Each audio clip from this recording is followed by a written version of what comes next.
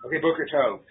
Today's daf is Chovevei, but we are a bit behind, so we're going to try to go really quickly today, relatively quickly. We pick up at the very bottom of Bava Kamma, and the question we're dealing with is, what is the story about feeding Rishus Harabim, the edges of Rishus Harabim? If an animal eats from it, is that considered Rishus Harabim or not? And as I said, it doesn't really seem to be a question of where the animal is standing versus where the animal is eating. It seems to be like if it was a clear Rishus Hayachid, then the food's in Rishus Hayachid, the face is in Rishus Hayachid. It's a Rishus Hayachid, it's Rishus Hanizah. The point is that if it's feeding Rishus Harabim, it's this gray zone, which is quite close, which is quite associated with Rishus Harabim. Is that Rishus Harabim or not? So anyway, it was a debate of Rabbi and Shmuel. Everybody agreed if the animal walked into Rishus Harabim, was doing a real incursion, it would be seen as a not Rishus Harabim. If the animal just turned its head and ate from it, and since that's stuff it has access to while it's in Rishus Harabim, that might be considered Rishus Harabim. That was the first debate. The second debate, and let's pick up the second interpretation. We'll pick up from this at the bottom of Bava Kamma. It says the following: the Hachi Itmar. Okay, I'm sorry. The Ikadami, the Mechazeres, about 8 lines to the bottom. Mechazeres Kuleam Lo Pli Ikachayeves. If the animal just turns its head and eats from the side, everybody agrees that it is chayav, which is interesting, which means that that's considered to be a Rishus Hanizah, even though the animal has access to it. Since it has to turn its head, it's not directly in front of the animal. So since it doesn't have direct access to it when it's in Rishus Harabim, that's considered Rishus Hanizah. So that's a very narrow, if you want a very broad definition of Rishus Hanizah, or a very narrow definition of Rishus Harabim. So that's important. Somebody basically has allowed the Rabim to use his property. There's his property, it's adjoining the Rishus Harabim. He makes a fence here, and he allows the first foot or two for the Rabim to use. He doesn't give up title, he allows him to use it.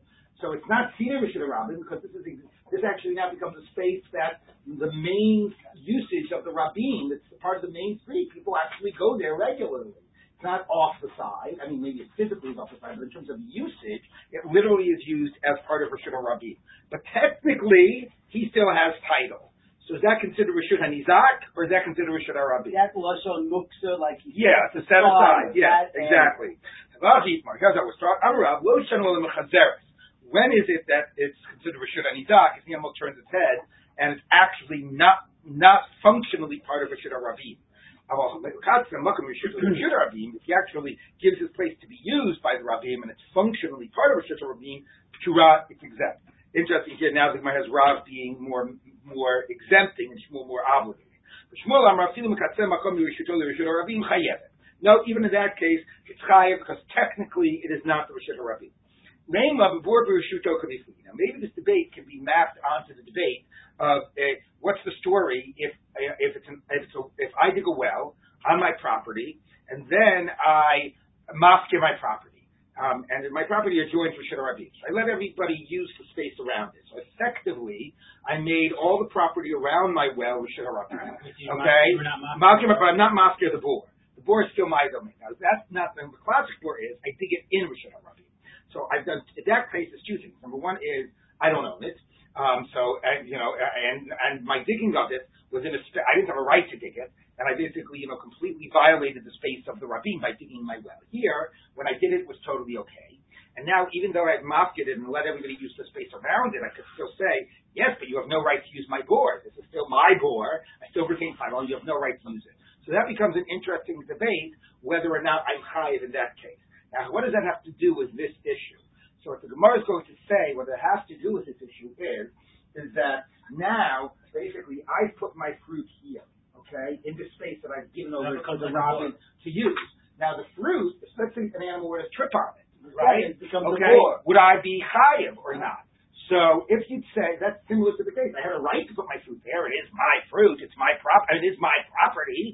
But then I allowed everybody to use that space, but I still own that fruit. So it's sort of like the bore that I own, and I've allowed people to use the space around it.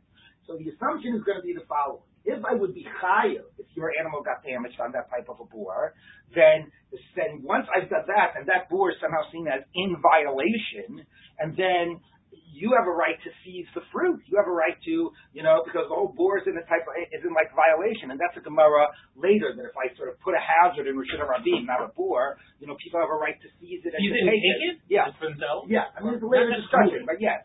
It's a type of a knas on you, okay? Okay? But if I'm exempt, and therefore I did nothing wrong by having the fruit there, so then maybe you'd be chayiv if your animal ate it. It's kind of like eminent domain, right? Yeah. Correct.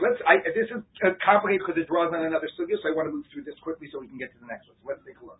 Okay. Rav Damar Pater, Rav that says you're exempt when the animal eats that fruit. Kasavar bor b'shuto chayav.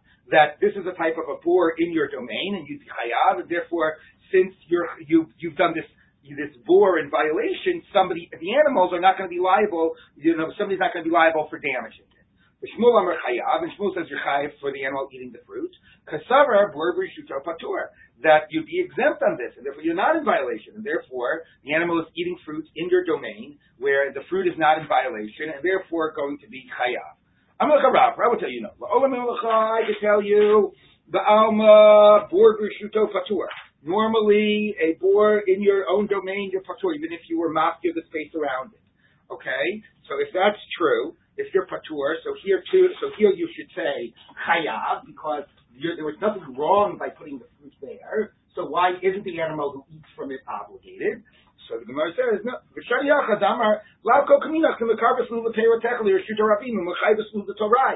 the animal could say, you have no right to put your fruit right near the Reshut HaRabim, and now you're going to make me obligated. So it's true, we can't use this bor idea as a basis of exemption. Forget bor. Like, you weren't even thinking about it before we mentioned it 2 minutes ago. Okay? Why are you exempt? You're exempt because functionally, like we assumed all along, functionally, technically this is still your Reshus. Functionally, you've made it part of Reshut HaRabim. You've made this Reshut part of HaRabim functionally. I have a right to use that and to have my animals go through it. Right? It's not Seder Reshut, which have a different functional use. Okay? So once I have that right to do it, you're responsible. If you put your fruit right there, you're asking for trouble. Right? Just like we would have said before we mentioned the whole idea of bor. If it's functionally Reshut HaRabim, I'm exempt. You can't blame me if you're the one that put your fruit there. What? I don't know. When you were mocking the makom, maybe. Okay. V'shmuel Amar, now Shmuel say, ba'alma bor b'shuto chayav. Normally you're chayav. Now this is a little more complicated. If normally you're chayav, by putting it here you did something wrong, so why should I be obligated if my animal damages it? The Bishlema, no, you could even say you're chayav. The Bishlema bor, no, and Shmuel is the one that says you're chayav if your animal eats from it. The Bishlema bor iklamema lava daite. No, because here's the difference. Because by a bor I could say I'm chayav because you don't see a well. Right, a well is like flush with the ground, and it's not obvious. The whole problem with a well is that you trip in it. It's like it's not raised from the ground. It's easy to miss it. Okay, you can see it. All right, which means if this was a well, you would be chayav.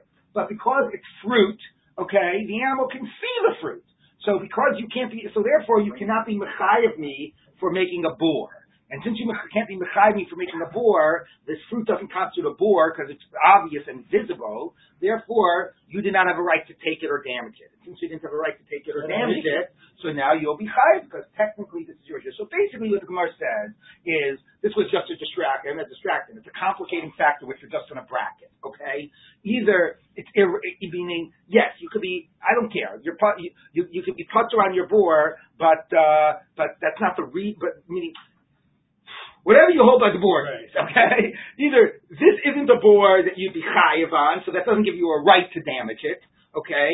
And even if a normal bor you'd be putter on, we can just have this discussion of whether this is considered Reshut HaRabim and ignore the bor question, which is what we were doing anyway in the first place. Okay, so the Gemara tries to link it to this question of is it a bor that gives you right to seize the property, and says, look, let's not forget the bor issue. That's not relevant. Let's just deal with this on its own. Okay, what? What do you decide what I thought that is? Okay, that's going to be discussions when we get to bor. Okay, let's keep on moving. Okay, Leiman Mechazeres tonight. Let's see Mechazeres is the debate of tonight. This time we got a brisa.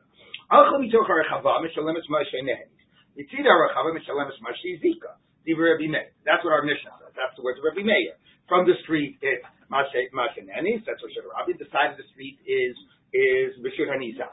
Divrei Rabbi Meir Rabbi Yehuda. Rabbi Yosef Rabbi Eliezer mean ein darko lechol elo lahalech. An animal doesn't eat; it just keeps on moving. What does that mean? We assume that means that he's saying that it doesn't eat from the side of the street. So it should have kept on moving. The side of the street is a Reshut HaNizak. So that's what the Tana Kama says. The side of the street was a Reshut HaNizak. So the Gemara says, Okay, it must be they're debating mechazeres. So the Tana Sava mechazeres nami mishalim mashanemis. When the Tana Kamma said when it eats from the side of the street, it meant that it went fully over to the side. It stood on the side of the street.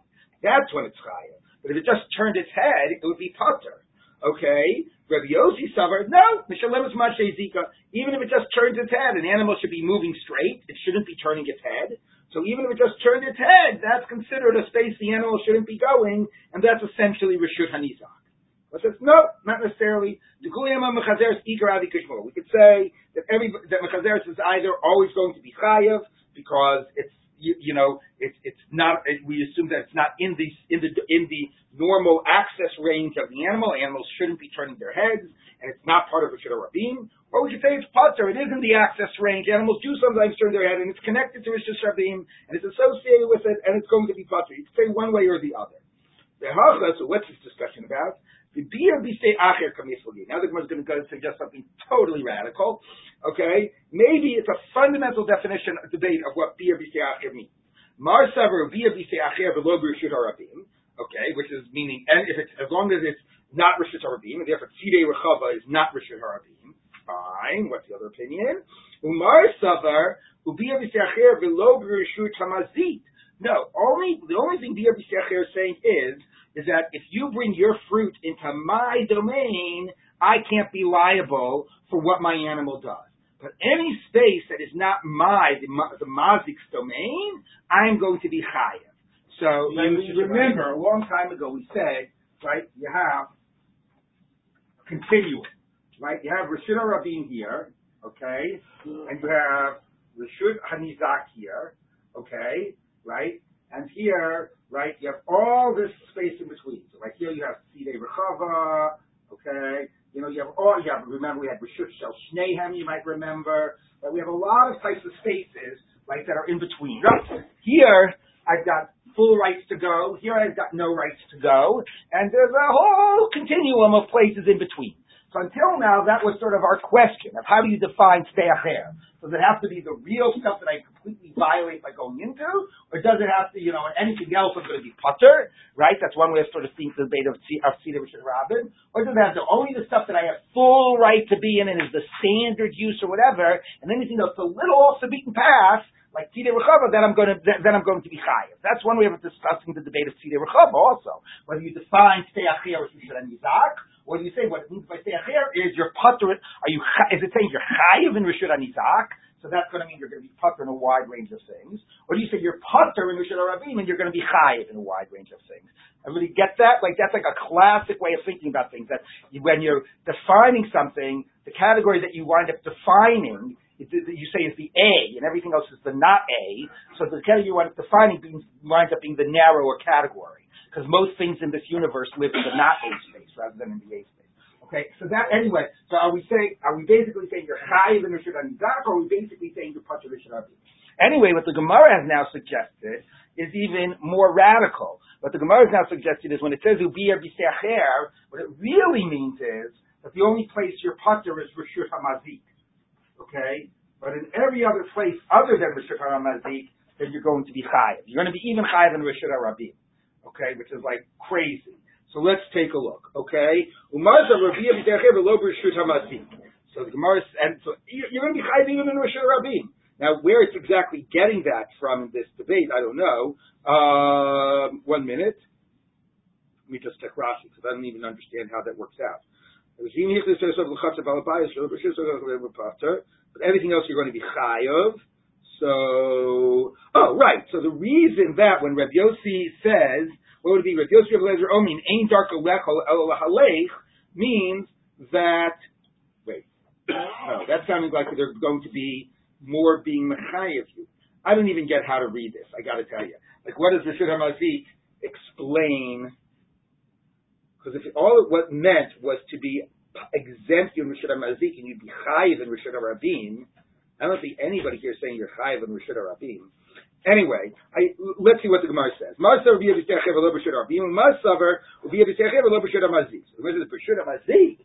Reshut of the Mazik, you don't need a pasuk to tell you that. Who said you could bring your fruit into my domain? So you don't have to exclude Reshut Hamazik. Ella, the Ilfog Rabbi Yoshai. fine. Maybe the debate is not, in this Breita, is not about Mechazeres. Maybe the debate is Ilfa and Rabbi Yoshai. Remember Ilfa and Rabbi Yoshai, those were when an animal's in Rishut Rabim and another animal eats off the back or jumps on the back of another animal. Okay? So maybe that's what they're debating. Maybe the Bava Kamma is saying, if it was anywhere in Rishut Harabim, we're going to be exempt. And Rabbi Yossi and Rabbi Eliezer are saying, an animal just walks in Rishut Harabim. If an animal actually jumped on the back of another animal in Rishut Harabim, then you're going to be chayav. Okay? So when he says lower animals, you're Rishut. Well, right, that's the way the Gemara discussed it. When he says Ein darka echol elo lahalech, so what that means is you're telling me that anything it eats in Rishus Rabim, you're putter. I'm going to tell you that there are things that can eat in Rishus Rabim that it's not putter, that it should have been walking and it shouldn't have been eating. It shouldn't be jumping on another animal's back and eating off of the other animal's back. So you can't prove from that debate that they are debating the issue of Tzidei Rishus Rabim.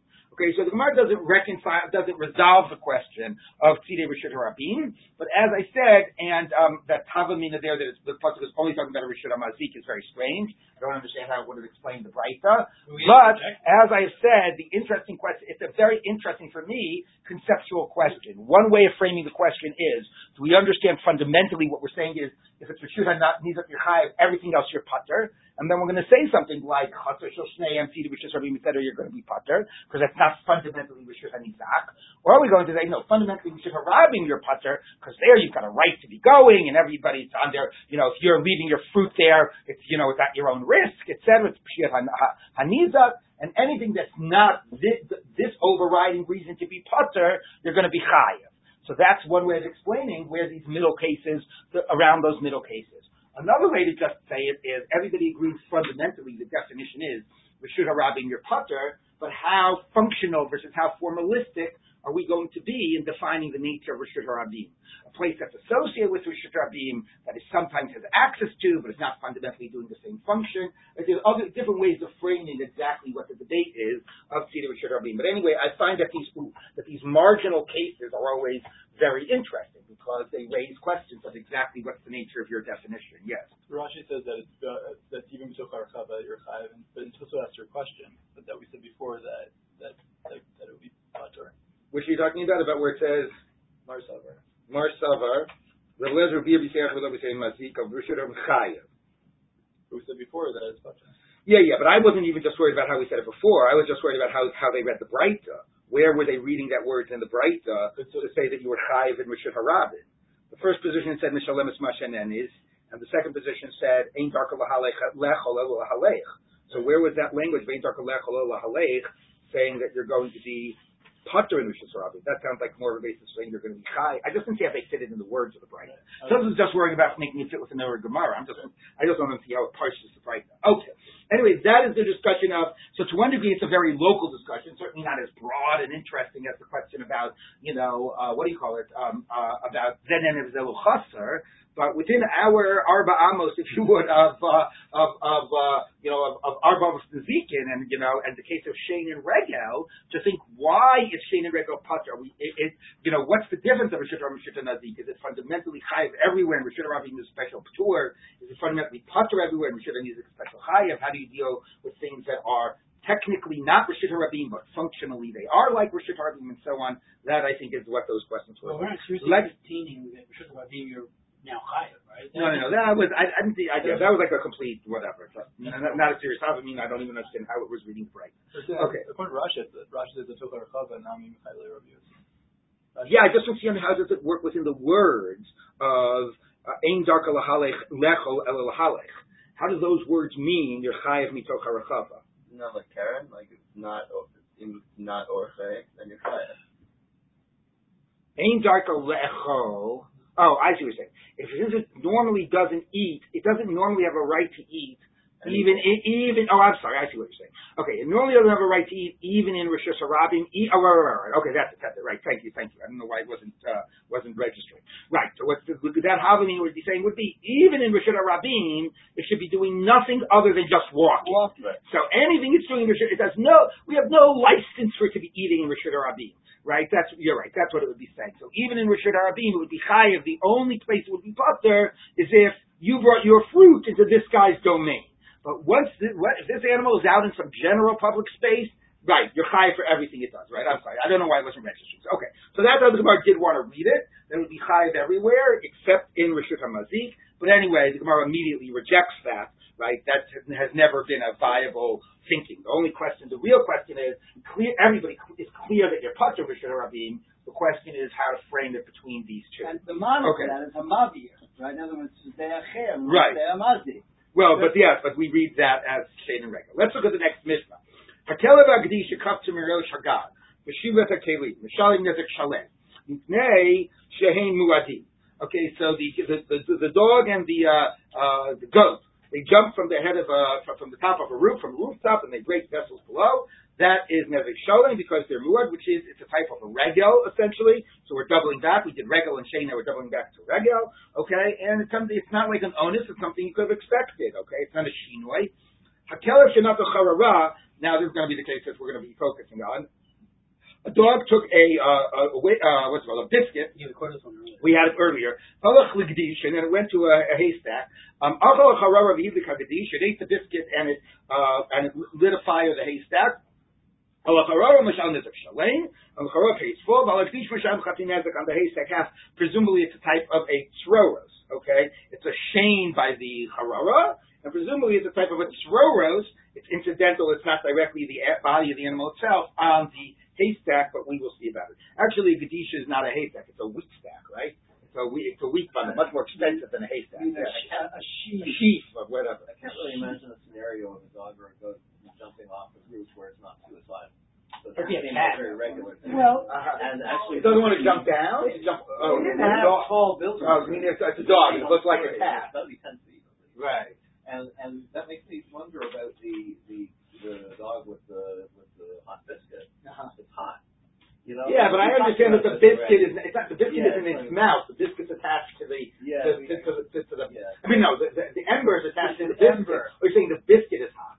Yeah.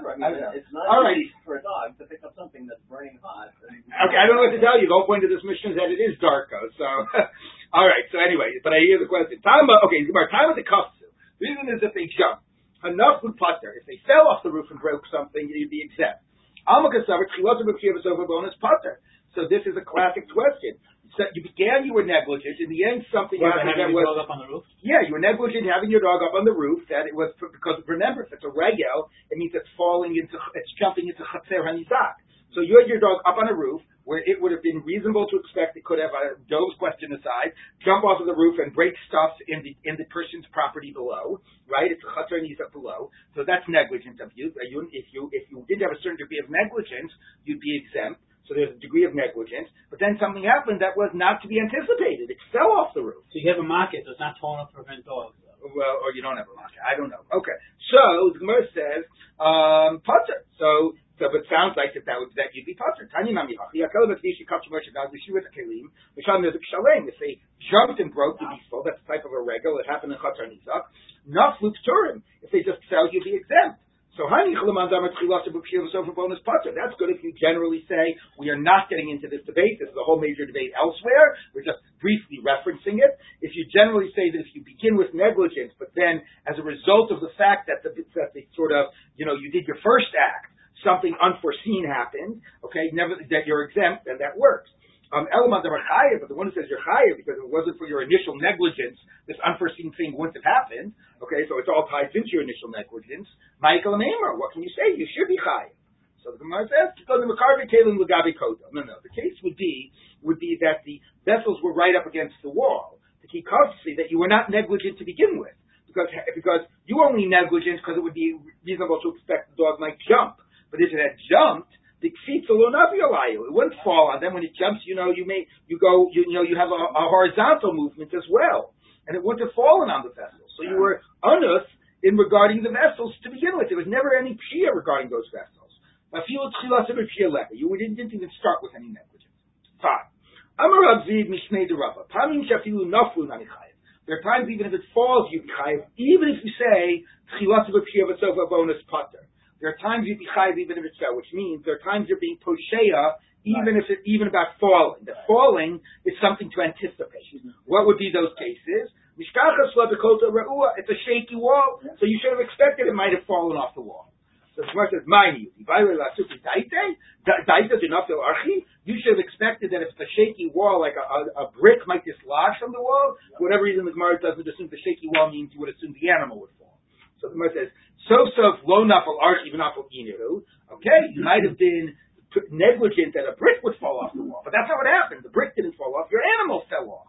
Okay, so we're back to that issue. In the end, it wasn't to be expected the animal would fall off. So the Gemara just gives the obvious answer. Look, it's a narrow wall, and shaky. I don't know. Anyway, the point is you were negligent about the animal falling off as well. So if you're stupid enough to take your animal up to a rooftop where the animal could fall off, and there you're negligent about that, then you would obviously pay for the falling off as well. Okay. Tana Rabbana, a rabbi's talk. So you have a dog or a goat that is jumping from below up. Turim. That's considered to be unusual. That what? Either dogs should jump. I guess a dog might. I don't know. You get a dog to beg, right? But the dog actually jump. You jump like from a lower place to a higher. But do dogs do that? Will a dog jump from the floor like to the table? Yes. Yes. So I don't understand this. That just exacerbates Dove's question because it's assuming it's natural for it to jump down and unnatural for it to jump up. They'll jump up. How about goats? Anybody know about goats? Oh, they jump. Down goats like jumping up all the time. I don't know what to tell you. I don't know what to tell you. I don't know what to tell you. Okay. I don't know. From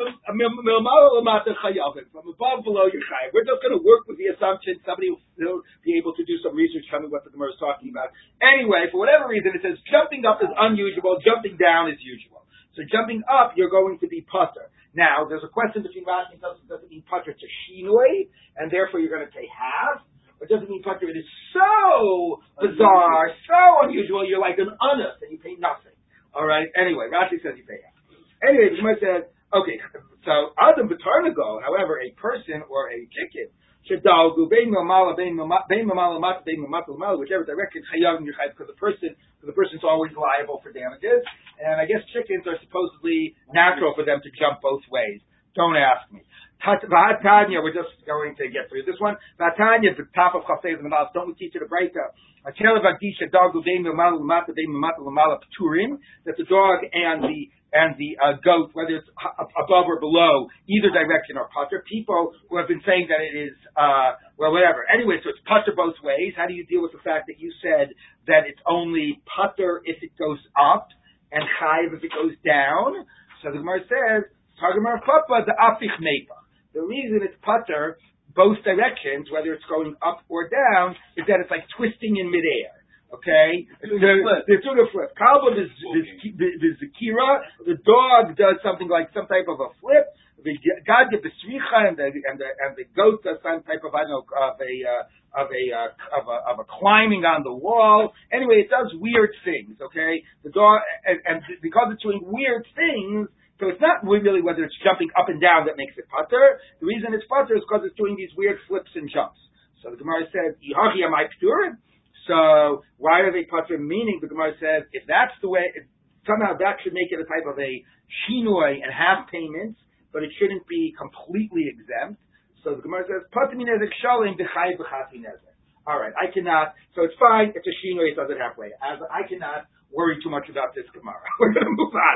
I don't understand what you basically, everybody here has said is that the natural thing is the opposite of it. The basic principle is, if it does something natural, you pay full. If it does it unnatural, then depending on how degree of unnatural and unexpected, you might be considered a total honest and pay nothing. Or if there's a tiny amount, or if it's not completely honest, right, then it gets into the Karen category and you would pay half. Exactly how that works up, about up and down and doing flips, I don't know. And that's not for me, whether it's a knas or whether it's a hesed. Well, yes, those are two ways of understanding the half, yes. And whether which line of shir you're on. All right, we are now going to turn to a very central sugya, and let's focus on this. Okay, Hatela Shinato, the dog that takes the wafer. Okay, Itmar, it was taught. Rabbi Yochanan Amar, Isha Mishum Chitzav. The fire is for it. Fire, why is the Torah saying you're chayav when you light a fire and it goes out and does damage? So this is the core conceptual question about the nature of the obligation of fire. Okay, so Rabbi Yochanan says it is considered like your arrow. It's basically you did the actual lighting of the fire, and then the wind took it It's basically all a continuation of your initial action. So it's like shooting an arrow. It's like you did it. No, it's not, because it's not like your actions then burnt down the skies. It's not like you burnt down the skies forest or a sheaf of grain. It's like the thing you own. You made something, a fire, and that escaped, like your animal escaping. So you're liable for something that is yours, and the damage that something you owned did, that was yours did, but not because you actually are seen as the person who did the damage. All right, so very interesting questions. Now, so there's a question here as koko, right? Koko. Chitav is koko. Now, there's some very important questions to be asking here before we even get any further, which is, number one, what type of Eish are we talking about? The Eish in the Torah is something where I might be negligent, but I'm not intentional. Okay? Let's say, for example, we've got Michael's sack of grain right there, and I'm trying to burn it down, and I basically sense where the wind is coming from, okay? And I know that the wind is going to I read my weather report, I know the wind is going to get stronger in the next 2 minutes or something, and it's going to be a strong back wind. I light it here, okay, it's a straight path to Michael's brain, and I step aside and I let the wind come and do it, or whatever, right? So is that, we're going to say that's mamono? Like, at what stage is my intention and the likelihood of that koach acher, maybe would people agree that actually would be completely like I did it directly, or maybe not? Bottom line is, the wind took it, I didn't take it, I'm a grumma. So that's like one question. Classic Eish is if there's negligence and not intention. What about if there's intention? I think that's one thing to be asked. Like arson, you're saying? Yeah. Arson is you directly right. Here you let the wind bring it. Okay? The other question to be asking is whether the Gemara means this in Kol Torah Kula, or is it a specific question of what category of the Avos Nezikin to put it into? For example, if you say Eishav Mishum Chitzav, okay, if I light a fire and I'm negligent about it, I mean, let's bracket the intention question, and I'm negligent about it and spreads, and God forbid it kills somebody, do I go into Golos, right? Is that like I murdered the person or not, right? And according to, right, would we apply the same principle by the definitions of Ritzicha? Okay, or here's a question that the Nimuka Yosef asked. She says, if we say Eishav Mishum Chitzav, when I light my fire and then 5 minutes later it burns down your house, it's like I burnt down your house. He says, why do we light Shabbos candles? He says, I light a candle right before Shabbos, and then it continues to burn on Shabbos, so it should be like on Shabbos, I'm making a fire. Now, that's a funny question. He has an answer to that. His answer is that even if we say Mishum Chitzav, it doesn't mean you did the act. Then it means it's all seen from the very moment you lit it as if you did the act. Okay, so it's like you lit. So even if the fire continues to burn on Shabbos, what you did was before Shabbos. So if I light my fire here, it burns down your house. Yes, I burnt down your house, but I burnt it down from the moment I lit the fire. His nafkamina would be: let's say somebody lights a fire. 10 minutes later, it burns down his neighbor's house. But before it burnt down his neighbor's house, the sky dropped dead. Okay? So he says, can you now collect from the heirs? Or can the heirs say, no, when the fire burnt down the house, my father was dead, so he wasn't burning down that. So clearly, presumably, we attribute the action to the moment of the lighting of the fire. Okay, that's a separate question, but what I'm sort of bringing up is the fact that he thinks you can raise a Shabbos question based on this discussion in the Gemara. Right? Is this discussion in the Gemara a general question of how we look at fire, or is it no? The Torah says you pay damages when your fire burns something down. We know that there are two categories of paying for damages. When you destroy something and when your property destroys something. Which of those two categories is the Torah putting it into? Within the laws of Nezek, not within some general Kol Torah Kula principle. Within the laws of Nezek, which of those categories does it belong to? That's a very different type of, much more local and focused type of a question. Let's see what the Gemara says. Okay? So, Itma. Rav Yochanan Amar Eisha Mishum Chitzav. Reish Lakish Amar Eisha Mishum Mamona. Reish Lakish, my time alone with Rav Yochanan. Why did Reish Lakish not say like Rav Yochanan? Amalcha, he would say to you, Chitzav Mikoho Ka'azli. Because the normal arrow, your energy propels the arrow. It's all your things through the arrow. Hi, Lo Mikoho Ka'azli. You did one act. And then the wind came and did it.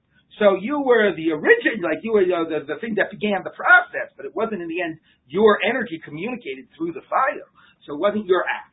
Rav Yochanan, my time alone with Reish Lakish. Why does Rav Yochanan not feel like Reish Lakish? That it's case of Mamona Mazik. Amar Lecha, Mamona Ispe Mamasha. let's say mamasha, because your property has some substance to it. This is like fire is not something that you really like own. Now you might that's a question. Can I own fire? If you come and you steal, you talk about and then there is a little chusser. I have a fire burning and you go ahead and you stick a stick into my fire and you get a fire, right? That's what this is. But can you say you stole my fire? So there's a question. Can you technically own fire? But what he's saying is that even if you can like own it and you made a fire, you have rights to it. It's not the same type of a thing as like your property that goes and does damage. This is just pure energy. Okay, so it's not within the category when the Torah says you're chayav when your property goes ahead and does damage. So let's take a look. Now, by the way, there's an interesting Tosus here. Let's take a quick look at these two Tosuses. Eisha mishum chitzav. Tosus says lo sheyavir ba'atzmo ha'eish ela kol makom shepasha v'lo shamer gechalto chitzav ninu. So actually, Tosus says because it's also interesting, right? That if even if you are just negligent in the flame, that makes it your chait. Like who actually lit the initial fire? Let's say, right? My wife went ahead and she lit the grill, and then she walked away, and then I was supposed to watch it, and I was completely negligent about it, and then it spread.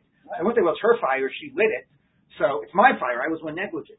So this has become even more interesting in abstracting the idea of what does it mean? It's my act.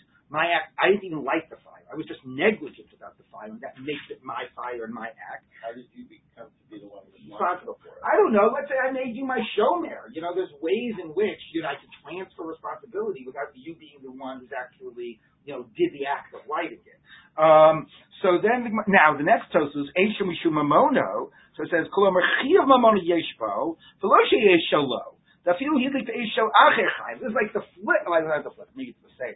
Anyway, it doesn't matter who owns it, right? Like you could have lit the fire, okay, but if I go ahead and I take a fire that you lit, and I light somebody else's, stack of grain with it, I can't say, well, it's your dog that ate the stack of grain. It's not, So there's a way in which, what Tosus is pointing out is whether it's chitzav or mamono, it's like the way it gets associated with me is not necessarily that I own it or that I lit it. The way in which it gets associated with me is that I was, yes, we have to establish why am I responsible for it, but if I become responsible and negligent about it, or certainly if I'm intentional, then that makes it my fire, my mammon, and so on. So those two tosusim are basically getting at the same point, which is, and it's a bigger chiddush, I think, if we say mishum chitza, because we're really saying, even if you didn't do the physical act of lighting it, it's your arrow because of your negligence, but it could also be your mammon because of your responsibility and your negligence. Okay, so now the Gemara says like this. Okay, so the Gemara says like this. Okay. Bishlem right. Now, let's see how this works in our Mishnah. Hakelef shenato charara. So the dog took the biscuit. Bishlem l'madar ma'eshem mishum chitzav the kelefim. So if it's because of chitzav, so why do you pay half on the sheaf of grain? So if it's chitzav, so the same way it could be my sort of arrow, it could be my dog's arrow. So if I light a fire and it spreads, it's like I did it. If my dog creates a fire and it spreads, it's like my dog did it. Okay? So therefore, my dog burnt down the sheaf. My dog did it, but it did it indirectly. That would be tzroros. That would be half damages. Okay? Chitzav the kelevin. Elamanda Amar Eshemishu Mamono. But it does not seem like I did what my fire did. I'm chayav because my fire was like I owned an animal that went to damage. Hayesh labamon dval kelefu. This fire is not it's not my fire. My dog made a fire. If my dog made a fire, it doesn't become my fire. It's my dog's fire. So my dog doesn't. If my dog owned a pet, okay, I wouldn't have to. I wouldn't have to pay for the damage that my animal of an animal owned by an animal. That wouldn't happen, right? The Torah is only mechayev me for when my animals do damage, and for so when my fire, my dog does damage. My fire, or my dog does damage. I'm chayav. If my dog's fire does damage, it's not my fire, and I'm not chayav for things that my dog owns. Again, not my dog did. My dog owns. That's the concept here.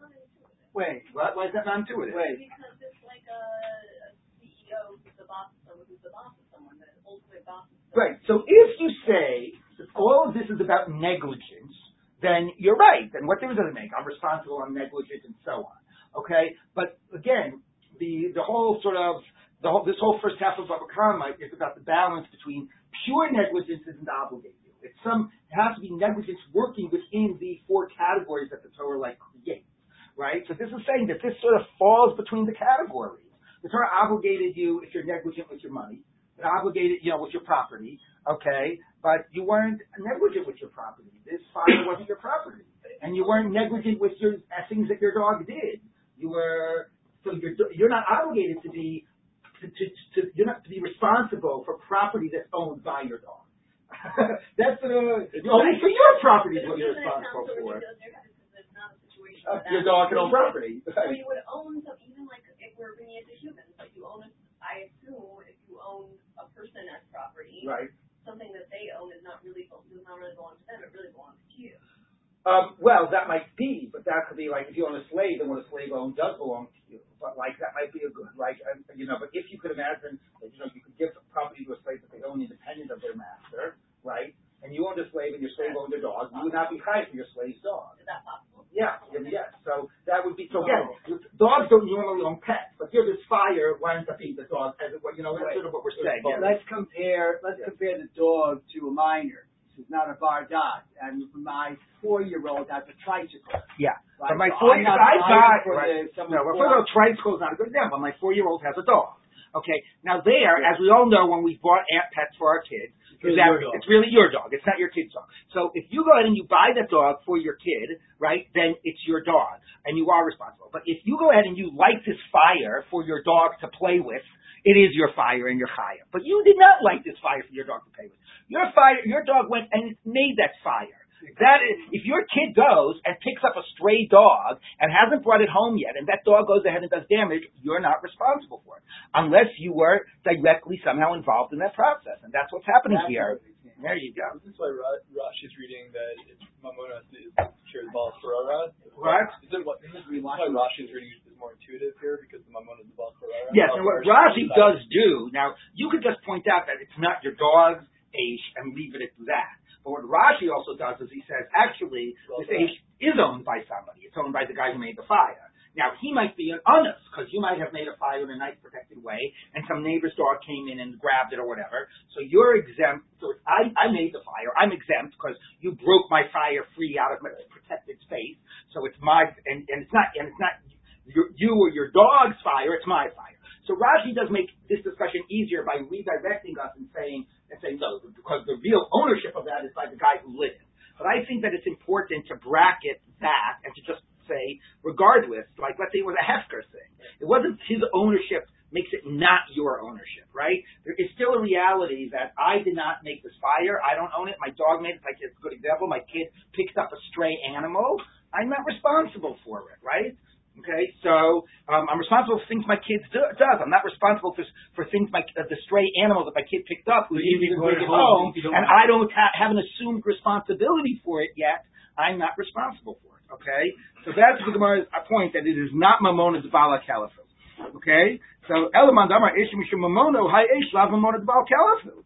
So it's not the mammon of the owner of the dog, and since it's not directly his property, and again, as Hillel pointed out, as Rashi points out, it's the property of the guy who owns it, but even besides that, it's not directly the property of the owner of the dog, so he should be exempt. So Amal Chavish Lakish will say to you, you're right. The reason you pay half is not because the fire spread. If the fire spread, then, and you didn't know about it, again, you weren't directly negligent about it, then you're putter on what the fire does. So the reason you pay half is the dog. So it's not even Tzoros. The Tzoros, because you have to explain why you pay half, is that the dog threw the coal, or he threw the what do you call it, the biscuit with the coal, and that burnt the immediate space of contact. So where the coal burnt the immediate space of contact, that's like it threw a fire, and that's like something ripped with its sharpness, or broke with its weight, so this broke with its heat. So the immediate space of contact is not yet the concept of Aish. Right? So people understand that Aish is, I make a fire and it spreads. Right? If I actually take a torch and I burn something, everybody says, that's my action. That's not Aish. Okay, that's not mamona or chitza. If I throw a torch at the immediate place it first burns, everybody will say, that's kocho. Okay? It's when it spreads afterwards that we can have a debate. But the immediate point of contact, that's my action or that's my koach. So the dog threw the biscuit or threw the ember. The immediate point of contact is kocho. It does, that's directly where it came in contact with and where it burned. That's where you pay half. The rest of the spreading, you totally are putter. Okay, not pshat of the Mishnah. The Mishnah sounds like you're chayav half or everything that it burns. All right. So Reish Lakish says, so this is the Gadish is like the immediate thing, means the immediate point of impact on the Gadish. Yes, immediate point of impact. The same way if it was a rock, the immediate thing the rock broke, you pay half for. If it's an ember, the immediate thing the ember burnt, you pay half for. But any further spreading, that's mamon. That's the mamon of the kelev, and essentially, therefore, you pay nothing. Well, he says it's putter for the Gadish.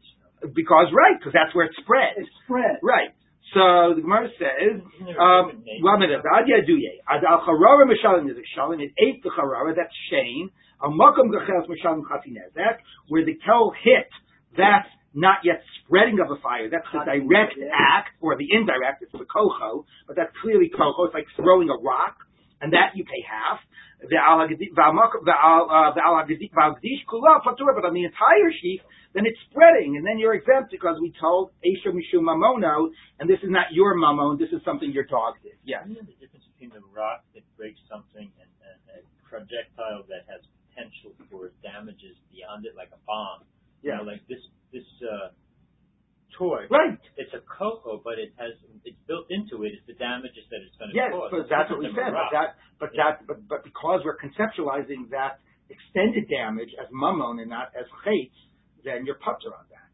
Right? I mean, you're right, but that's the finish. Rabbi Yochanan would say you're chayav. How does this whole thing work with Tosfos? Doesn't Tosfos say that even if it's someone else's mamon, if you let it, you're chayav? Yes, so if you were directly negligent, if you saw your dog doing this, presumably according to Tosfos, right? The question is, what are the circumstances that trigger your responsibility and your negligence, right? But that goes back to our analogy of once your kid brings the pet home, then you might become responsible for it. Only right? if you knew about it. Only if you knew about it, right? So it could be, right, that if you actually saw your dog and you were in a place to intervene and you didn't or whatever, then at some point maybe it becomes your age, but that's not necessarily the case. So I mean, it could have been interesting why the bird did it, but if it became your age, then you'd be chayav full, you would be chayav half, right? All right, so the Gemara says like this. Okay. Rabbi Yochanan would say the anachanuche. No. It could be that it just set the coal down. Al charara val makom gaches masham nezek shalem. On the biscuit and the place where it was put down, it's full because it didn't throw it. It directly put it down. So that's like gufo, actually, not kocha. The alagdish masham chatinezek. The spreading is a case of kocha of throros because esher mishum chitzav, and that would be half. But if the dog didn't throw it. If it what? If the dog threw it, and then the first place it hit was kocho, and then it spread, so that becomes the question of how do you talk about kocho? Okay, so Tosfos and the Rush debate the whole question about how do we wind up talking about kocho? Would you pay a quarter? Would you pay nothing? Would you pay full? Like three possibilities. Why is there a difference between putting it down and throwing it? Like seriously, in other words, it's still going from your body to another place outside of you, only far away or close. No, because even if we say that sroros are half. Okay, if an animal, I mean, look, we haven't really directly. First of all, the question is, what does it mean? Put it down. If you directly go ahead, I'm going to cause a spill. Anyway, if you go ahead and take a torch and do this, that's considered, even though it went through the torch, your hand. You put a torch against something and you burn, and that place where it hit, that would be gufo. That wouldn't be kocho. You're still attached to it, right? It's an extension of you. Yes, exactly. Okay. Of course, Rabbi Yochanan, is there any situation where one would be chayav on an entire fire? I mean, you mean even the stuff that happens afterwards that goes well beyond? So the Gemara is going to deal. So the Gemara is going to deal with tomorrow with the concept of kalulei chitzav. Okay. That what is considered your chait might be the extent you could have anticipated had you not been negligent from the outset, right? Whereas what happens maybe beyond a certain point, that's no longer your chait. Okay, so the Gemara will discuss. Like in California wildfire. Right, I understand. I understand. Let's see if we can manage to turn the page today. Okay, so the Gemara says like this. Tashma, come in here. Gamo ta'un pishkan, the other Rishud Rabbi. So you have a camel carrying flax, and it's passing through in a Rishud Rabbi. So the flax goes into the store, and it got lit by the candle of the storekeeper in the store. But you were overburdening your camel, and it was, that's why the flax was going into the store. Okay. And then it lit a fire, the flame, the whole building. Okay, well, no. the big deal here means like the whole building. Okay. Right. Okay. Bava Kamma chayav. The owner of the camel is chayav. He near chenvani ne'rami b'chutz, but it was the chenvani who put his candle where it shouldn't be. He put it outside the store, and he knows that animals are walking by. So chenvani chayav. The chenvani is chayav because the chenvani's age. So when the chenvani put it outside, and he knew camels were walking, whatever. So that was sort of like the camels were like a ruach mitzuya. So it was the chenvani's age. Okay. What our question is going to be: why is the Bava Kamma chayav, and what's the nature of that chiyuv? Rabbi Yehuda Omer b'ner Chanukah patur, and this is like the only time that Chanukah gets mentioned in the Mishnah. It was a Chanukah light, and the Chenvani is patur because he has a right to light his Chanukah lights outdoors. Okay, we're going to have that Mishnah later on. But anyway, here's our question: is not the second phrase of when the Chenvani is chayav. That's an eish that is you're being negligent with. It's the first case in which the Bava Kamma is chayav. So b'ishlein l'mandamar ish mishum chitzav, imitation mishum chitzav degamalhu. So it's like your camel's axe that went and created the divide. Now the funny thing with that is that then you'd have to say that when it says chayiv, it means chayiv half, right? Because it would be case of tros, which is also not shot of the Mishnah. Because the second part of the Mishnah that says the chenvani is chayiv, when his candle's on the outside, means he's chayiv full. But the first half, which says your chayiv, if the flax goes in, right? Presumably that makes it what? Like a type of a charara or a type of a tzoros, right? So then you would be paying half. Now, of course, what people here might be thinking is, 1 minute, based on what we've been discussing until now, if you see the flax that's caught fire, and then you're negligent, then maybe it becomes your fire, right? But that's assuming you could have interfered and stopped it. The presumption here is that this all happened. Your negligence was not that you didn't stop it once it lit fire. Your negligence was that you loaded up the, too much of the flax on your camel. Okay, so it's never your fire, really, right? Because are people with me here? Right? By the time it catches fire, it's too far gone. So it's basically your negligence was you were negligent with your sort of animal, whatever. So at most it's a type of a tzoros, you'd be paying half. But at least we could explain why you'd be paying. I mean, if you wanted to be, you could be really radical and say, and here's an interesting idea, right? You've got a fire. I know you have a fire over there. I've got a big container here of lighter fluid that has a crack in it. And I know that if I just leave it here, it's going to crack open and spill to your fire and make it into this big thing. And I go ahead and I'm negligent and I leave it there. Okay? Am I considered to be posheya with an H? Does it have to start as my fire, or the fact that I know it's going towards the fire can make it sort of, like my fire? So that would be a way of thinking about the case of the flax of the donkey, that actually, no, I have flax. I know people have fires in their house. I know I have an overburdened donkey with flax. So that becomes my fire now. But that's not where the Gemara is going. The Gemara assumes you didn't light the fire, whatever. The most that can happen is that it can become, once it catches fire, it's going to become the act of the donkey, and then you would be paying presumably half. Yes. You don't even have to go as far as to say that fire becomes yours in some way. You just say that it's actually the flax that did the damage, not the fire. But that's not true. I mean, It is, but it's like. No, the flax had its fuel, but then the fire did the damage. I mean, what you're trying to say is, I think, the same thing. I mean, that's another way, right? It's an overburdened flax pile that causes this fire to become something that's damaging. Right, but then ultimately is that then you anyway. But that would be a way to go to make it like you should take ownership because of what you could have anticipated. But that does not seem to be the way the Gemara is dealing with it. So let's take a look. Okay, so the Gemara says and then presumably you'd pay half. It's not, it's not your fire, it's the Chenvani's fire. He's an honest, he's not liable. You're not liable because, again, once it became a fire, you weren't negligent. You were an honest when it became a fire, right? So therefore, why are you chayav? And you're not chayav for fires that your camel lights. Your camel goes and lights a fire and it spreads. You're not chayav for it. So, the animal is directly, it's not just the fire spreading with the wind. The animal is directly walking around with the burning flax on its back and directly burning the entire building. So how does that help it? So I guess it helps it because then it would help it because then it would be, I guess, the direct act of the camel. Okay, so you got it. The flax is burning on the camel's back, and it's directly going. It's not the fire spreading, directly burning, walking around the building and burning it. So it is basically the direct act of the camel. So the Gemara, it's sort of like the Gemara about Makom Hagachelet. It's making it all into Makom Hagachelet. So the Gemara says, Ihachi Ema Seifa. Let's look at the end. If the chenvani puts the candle on the outside, the chenvani is chayav. If the animal is directly sort of, hitting against the building or whatever, am I chayav? Why is it the way it tells you? Why is the chenvani the only one who's chayav? Right? Then it's not like an H that's spread. Then the chenvani is the camel.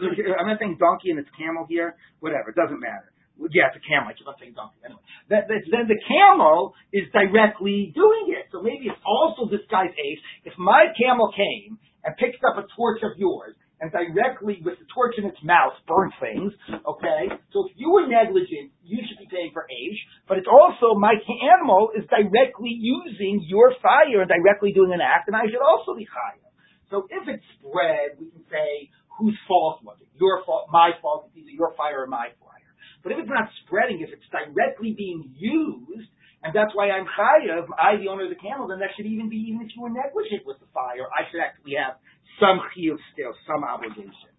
So the Gemara says, she'amda. Okay, well the animal stopped. So how does that help it?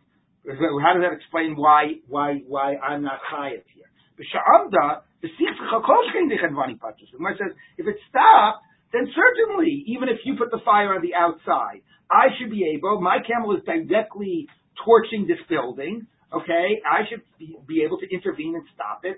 And why are you liable everything? Or I certainly have liability here, even if you put the candle on the outside. So the Gemara says, Bava Kamma and I should be chayav. So Amar Avuna Bar Manoach Mishmei the Rav Ika, Halav Mayaskina to go She'amda Lahatil Meimech. Okay, that the animal had to stop and is now urinating. And because it's urinating, it can't be moved. Okay, you can't get the animal to move once it's standing there and urinating. So now let's just sort of spell this out. Just be the next two lines. Reisha Bava Kamma chayav. So here's the scenario.